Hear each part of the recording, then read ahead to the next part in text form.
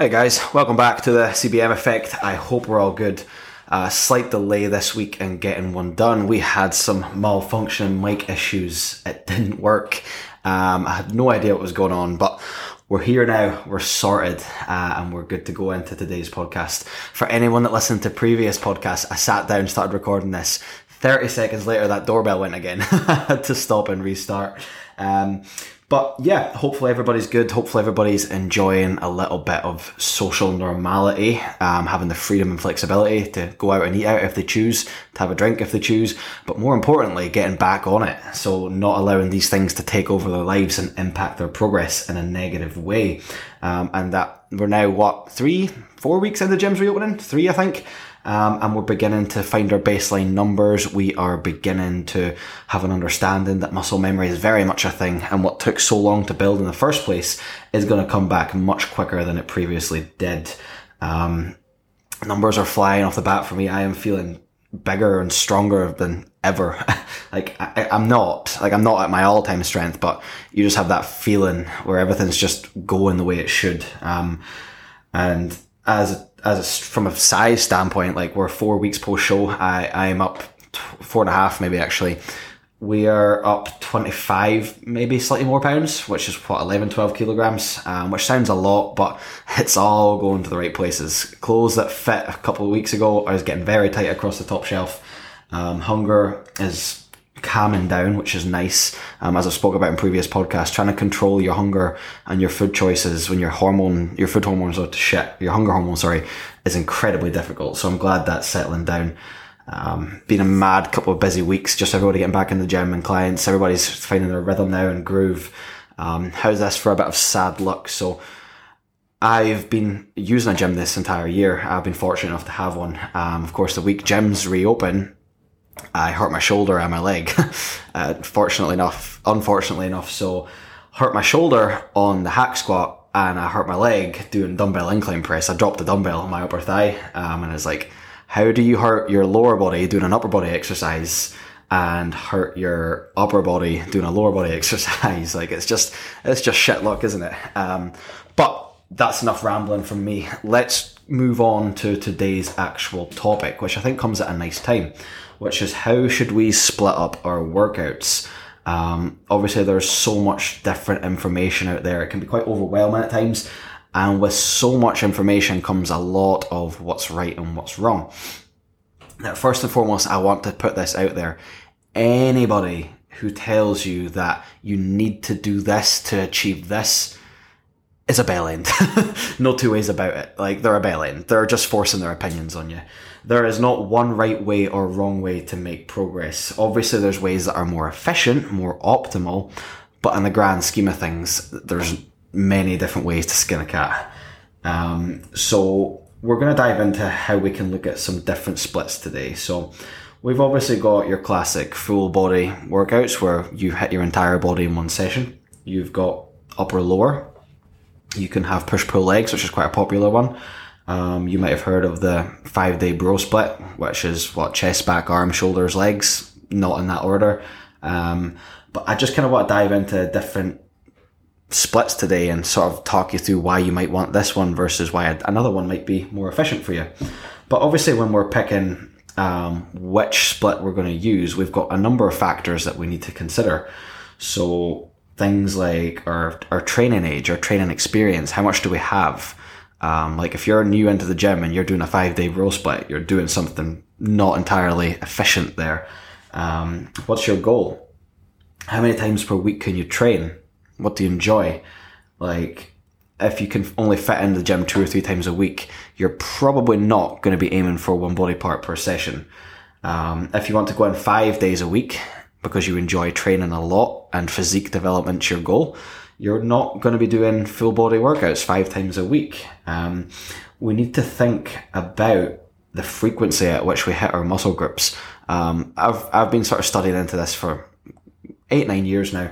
And one point that always stood out well to me was, let's say we can stimulate a muscle group once or twice a week. And we've got 52 weeks in a year. Let's say everybody wants a nice back, for example. Let's say you can target your back 1 time a week. you'll stimulate that 52 times a year. Or you can do your back twice a week and stimulate it 104 times a year. Which one do you think is going to have more crossover, providing you can manage your volume and your recovery? So we definitely want to target muscle groups a little bit more frequently. I've found that 2, it seems to be the sweet spot. Females have better recovery capabilities. So in some instances, they can handle 3 times per week, particularly for lower body. I found delts as well. My coach Vaughn's kind of told me that that's been his findings as well. I've sort of experimented with it, and that has been the findings. Females in general can handle better volume, more volume. It just comes from their higher estrogen levels across the body. So what we're looking at as well is, first and foremost, like, what do you enjoy? Like, the more we enjoy something, the more likely we are to actually stick to it in the long run. Like, let's say, for example, you come to me for coaching and you just have a goal. Like, you want to, well, the classic one, I want to lose weight and tone up. But you hate a particular kind of training split. Let's just say you don't enjoy upper lower at all. Like, you don't like training upper body. And I put you on an upper lower body split, you're probably not going to enjoy it too much. And if you don't enjoy it, you're probably not going to stick to it.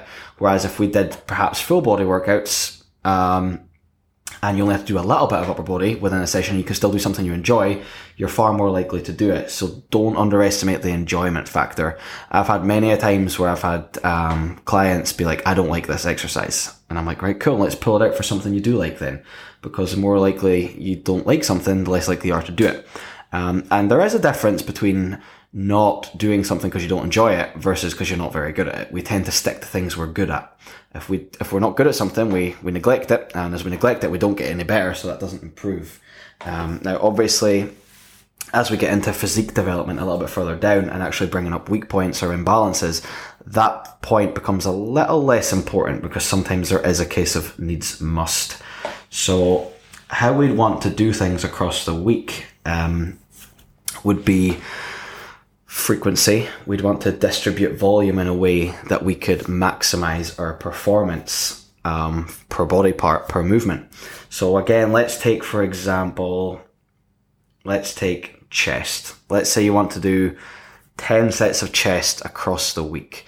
Now, if you did all 10 sets, let's say you've got 4 exercises, 10 sets of chest across the week, and you did that all in one workout, think about how fatigued your body is going to be by the end of the sets. Like, you've taxed it that much. Your ability to perform and overload the muscle is not going to be as much. If you say split that across 5 sets across 2 days, you're going to be much fresher, you're going to be recovered, and you can stimulate that muscle more.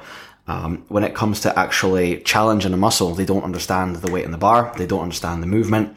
What they understand is the force that you can produce to contract that muscle, the tension and the stress you can place upon it. And you're going to place a lot more stress and tension when you're fresher and more focused versus when you're fatigued. That's when we lose concentration. That's when our mind-muscle connection slips. So that's the sort of thing we need to think about as well. We need to think about our frequency. We need to think about our volume across the week. Looking at the splits, if we were to take full body, you're definitely gonna... I've got some people on 4 full body workouts a week. I would not go up to 5. But if we're doing 4, I would definitely make them upper or lower dominant. So sometimes, for example, a full body workout might be upper body with deadlifts because we'll use a little bit more legs and deadlifts, things like that. But we're going to mainly be focusing on compounds with full body workouts. We're wanting the most bang for a buck. Compound exercises are essentially an exercise that targets more than one muscle group at once. A bench press, for example, you would target your chest and your front delts and your triceps come into it.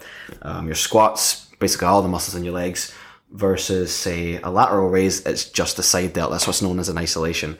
And to be fair, unless you're actually trying to isolate or pre-fatigue a muscle group, you're probably always going to start your workouts with the bigger, more main compounds.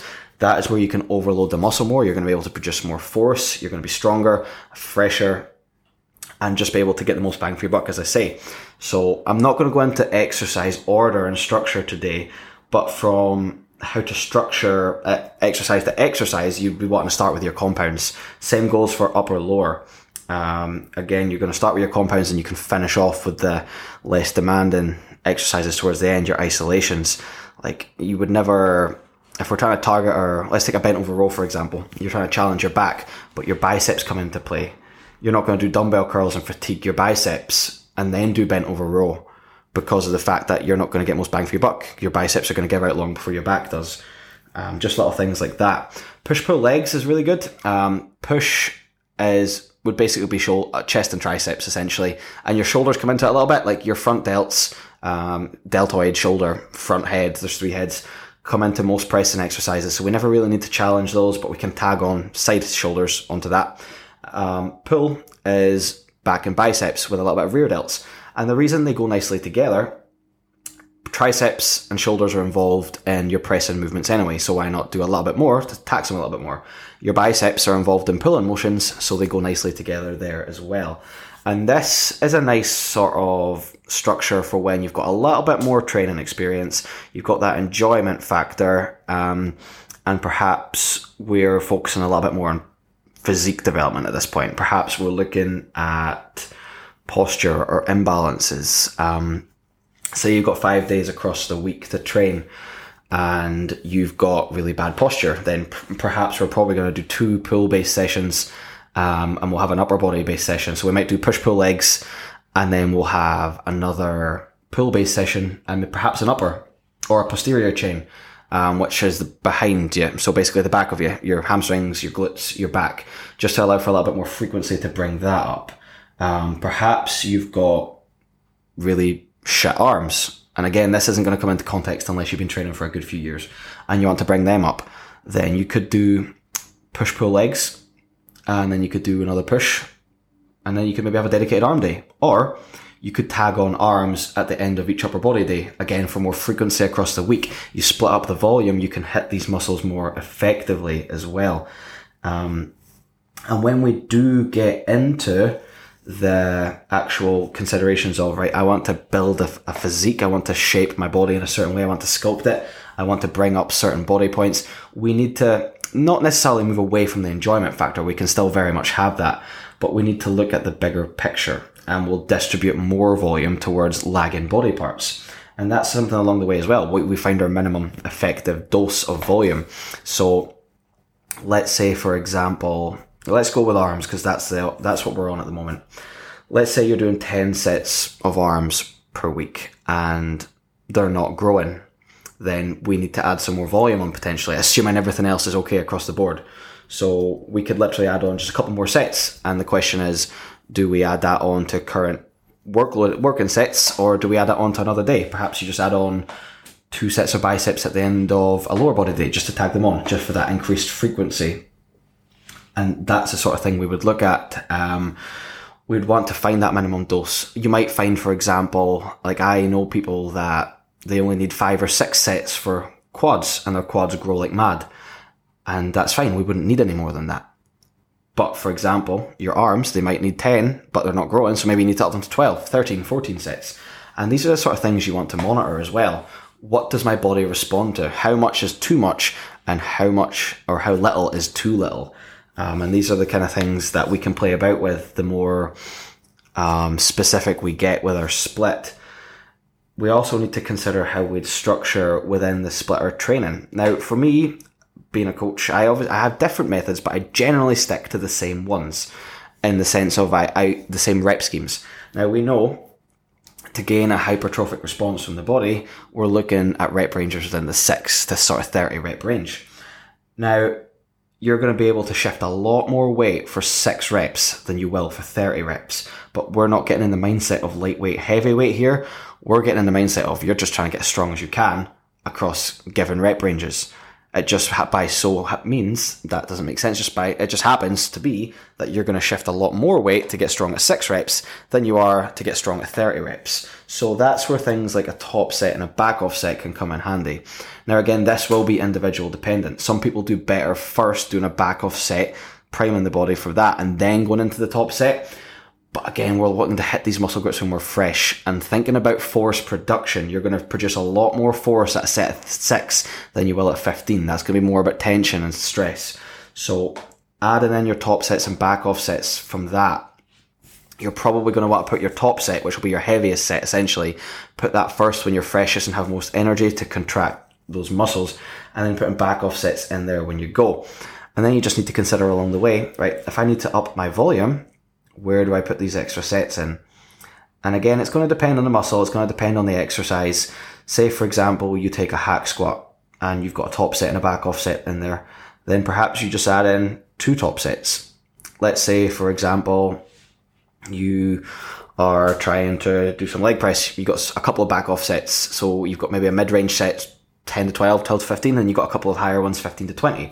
Maybe we accrue some more metabolic stress and accumulate some tension there, so we could do a back off set extra as well.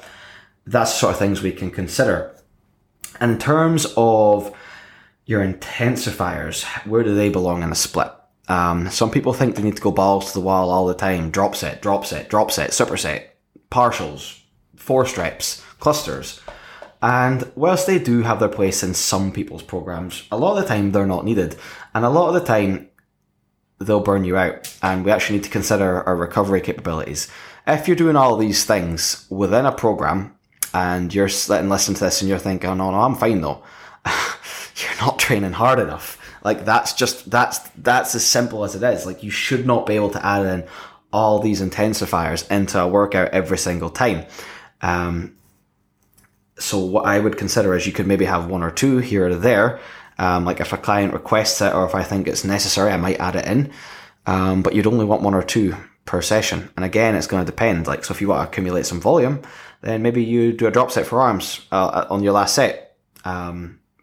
Supersets, I am a fan of, to be fair. You might see other people that say no, but I think supersetting antagonistic muscle groups go really well, like biceps and triceps. They can work really well. It's something I've had a lot of success with. But we're maybe going off on a little bit of a tangent there.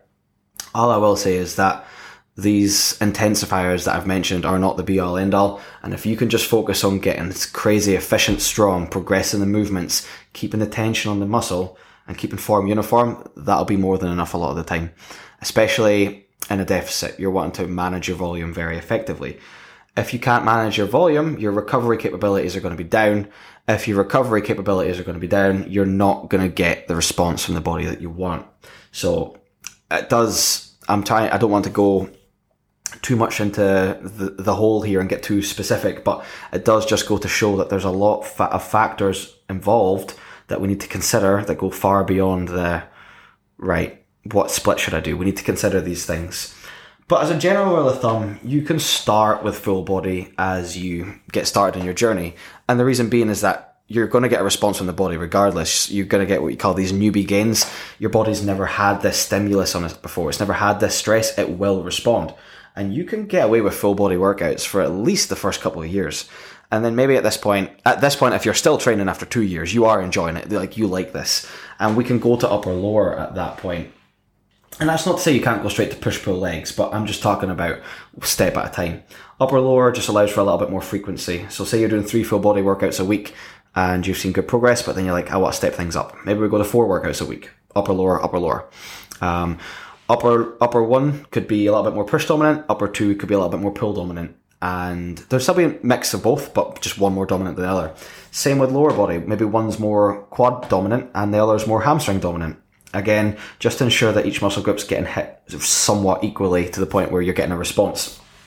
And then, as I say, as you go into more wanting to actually work specifically on your body shape, and the goal goes beyond, I want to tone and lose weight, because to be honest, if you want to tone and lose weight, I'm probably not putting you on any more of a specific split than that. It's when you start to want to improve certain muscle groups and you want to actually shape your body that these come in a little bit more handy. Say, for example, many females, they want to improve their legs and they want a nice bum. Okay, you're probably going to end up doing some leg volume at least 3 times across the week. Perhaps you do hip thrust 2 to 3 times a week in some different rep ranges. I'll again think about frequency and volume. What does your body respond to? My current split, off the back of my show, my balance is quite good. My symmetry is quite good. I don't necessarily have weak body parts. In context, that's not to sound big-headed. That just more means that everything's relatively symmetrical and in balance, which means we don't need to necessarily place specific emphasis on one body part. You could maybe argue that my arms are maybe a little touch lagging.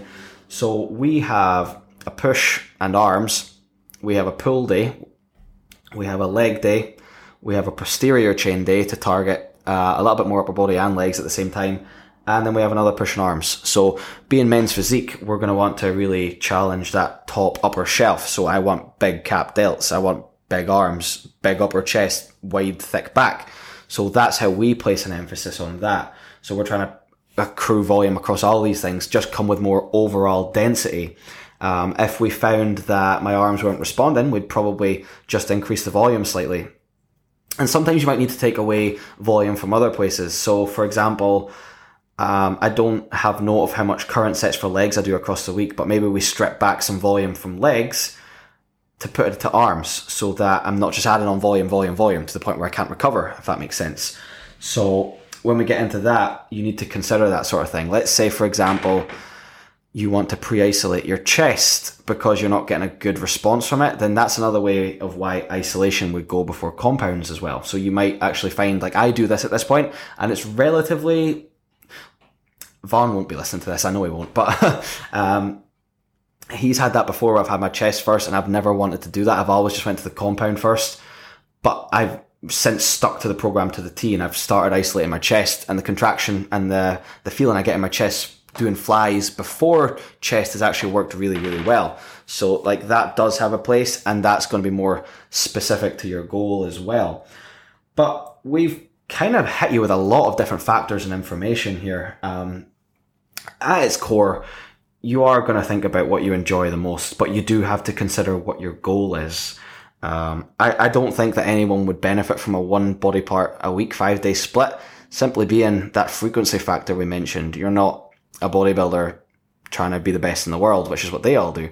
But they also have the fact that they're not necessarily trying to gain more muscle, they're trying to shape what they have, they're trying to improve.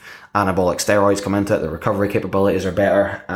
You've got those kind of things to consider. So yeah, hopefully that gives you a little bit to think about in terms of how you could best structure your split, what would work best for you.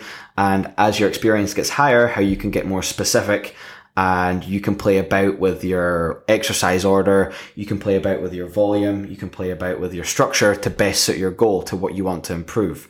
So I'm going to wrap it up there. I've rambled on a little bit here. The next podcast I will try and have out for the start of next week to make up so we can get back on schedule. As always, any feedback, any topics are welcomed. One thing I am considering next week, I do have a guest or two lined up. I won't manage before next week. One thing I'm thinking, I've mentioned a couple, but perhaps just another one about me. That was a popular podcast, so maybe just reflecting on 8 years of lifting, my journey. Some things I've learned along the way, some things that went right, some things that went wrong, what I would do again, what I wouldn't do, that kind of thing. So yeah, any feedback, please do let me know. Hopefully you've taken something away from this, and I will catch you guys all soon. Thank you.